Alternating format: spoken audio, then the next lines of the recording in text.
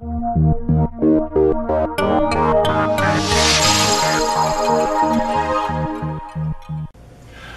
to the BlackburnNews.com Canada Profiles for the riding of London North Centre. We're joined by Carol Dyck of the Green Party. Carol, thank you so much for coming in this morning. Thank you. The first question, the Conservatives say that they will continue their $100 a month child benefit plan. The Liberals will be sending bigger checks if they're the next government. The NDP says it will bring in $15 a day daycare. What is the Green Party's plan for addressing childcare needs in Canada?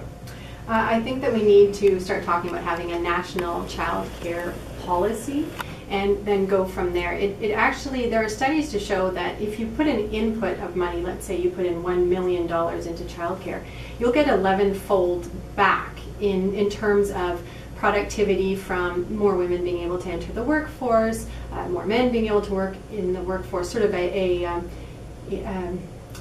it will just be more productive. There'll be less wasting of resources. But what we need to do first is have a national discussion with all the parties on how we'd like to go, and then start talking with the provinces on how we can work with the provinces to bring this along. Would there be anything in your plan to create more spaces in the short term? Certainly, yes. I think we need to have more spaces. And the problem that we have right now is there's too few spaces and they are too expensive. This is an issue that I dealt with. I've got 2 young children, and it became very apparent that it was going to cost us money for me to go back to work because it was too expensive to put 2 young children into childcare.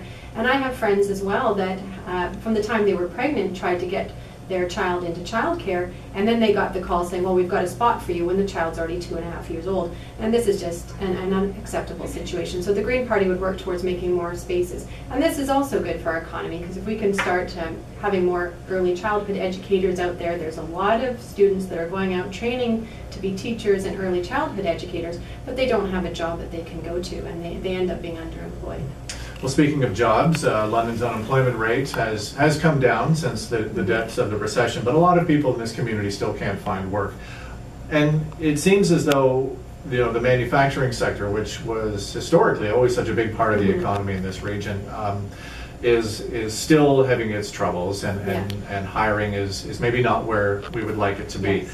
How would a Green Party government get people in this region, which has been described now in some quarters as Canada's Rust Belt, how do we get people working again? Well, I think part of it is changing our focus on which manufacturing jobs we go into. And we do have a lot of factories there, and it will take some work to retrofit the factories to deal with production of different products. I do think, obviously, as a Green Party candidate, we should be looking more into emerging technologies and green technologies. But there's some other things we can do too, and I will fully give the credit to this idea to Brona Morgan, who is the candidate for Elgin, Middlesex, London, and that was, we have this capacity for building cars and things like that, and we're looking at trying to get a rapid transit program. So why not start looking at building trains and buses and things like that nature right here in London. We have the capacity to do it, and that would create a lot of jobs for people who lost them recently. This one's right in your wheelhouse as the Green Party. The environment, of course, yes. A big concern of Canadians. We are naturally very concerned about the air we breathe, the water we drink, but we are also, it seems, still in love with our cars, and we still rely heavily on transport trucks to get our products to market. So because of that, the oil and gas sector, the extraction of oil from the ground is not going to stop anytime soon. So how would a Green Party government reconcile this desire for a clean environment with our continued desire for and need for the products that the oil and gas sector produces? Right. Well, part of that will involve an actual shift in perceptions of this need, and part of that as well is creating viable options. At the moment, I would say that we have woeful infrastructure for our public transportation and for bike transport and things like that in the cities. And if it's not viable, if it's not safe, if it's not affordable, people will not do it. And so it's sort of a chicken and the egg thing, but we need to make some real changes. So part of the Green Party platform would be to really increase rail travel, but also rail transport. That is a great way to get a lot of trucks off of roads and get a lot of projects moving quickly. In terms of the the cities, like trying to get people off cars, you can look at a number of cities in Europe that have got a point where people can get around very easily by using public transportation. That is not the case in London. We have a long way to go. A lot of buses stop at 6 p.m. That's just not viable for people when they have jobs. So really we have to put in the effort to really build up our infrastructure, and one of the ways we would do that is with the Canadian Infrastructure Bank, build safer roads, but including in that better public transportation. And then people will start using that option when they realize that it is actually viable and better than sitting in your car for 2 hours stuck in a traffic jam.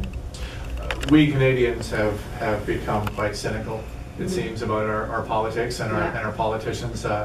And because of that, we see voter turnout at levels that we certainly would rather not see. We'd like to see it a lot higher. How do we get that voter turnout percentage higher? How do we get people engaged in the process and feeling as though their vote matters, so that they will go out and cast their vote? Okay, well, the first thing I would say is that we need proportional representation. It is not working right now with the first past the post system that we currently have. A lot of people are very disillusioned by the fact that there was a false majority.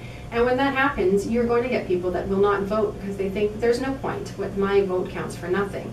So if we move towards mixed proportional representation, and people really felt that if they vote, it's going to count for something, I think we would see greater voter turnout.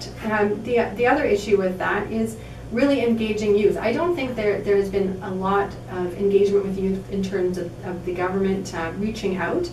And we have talked about this in a forum about how the media might be playing part of the problem in this, and that, you know, the youth often will vote maybe a little bit more to the right, the left.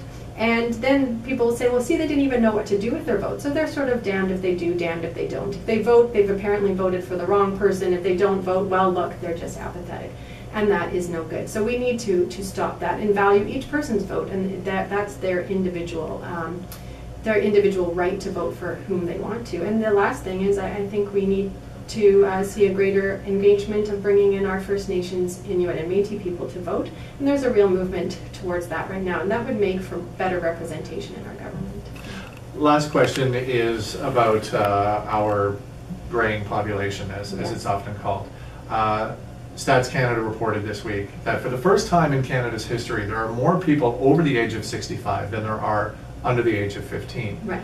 We look at that aging population, and the first thing that comes to mind is, oh my gosh, the healthcare bills. Right. Yes. And we're going to have fewer people paying those bills because there are, fewer young people who are going to be getting into the workforce. So the question is, how do we find the money to pay for this aging population's care, which they're going to need and which they deserve? How are we going to pay that bill when there are fewer people putting money into the pot? Right. Well, one of the things, if I was just to take a part of that, is the Green Party's plan to have a pharmacare plan. And that will bring in huge savings for Canadians, and it'll bring in huge savings for individual people, so for the government and for people. I think it is valued at $11 billion. It might be million. So that would be a huge step, because medication is definitely an issue, and there's a lot of, particularly seniors, that are in a situation of poverty. They're not getting a lot from their pensions, and they can't afford their medications. When that happens, you're going to have more health problems, and it's really going to snowball, having more seniors taking up spaces in emergency rooms.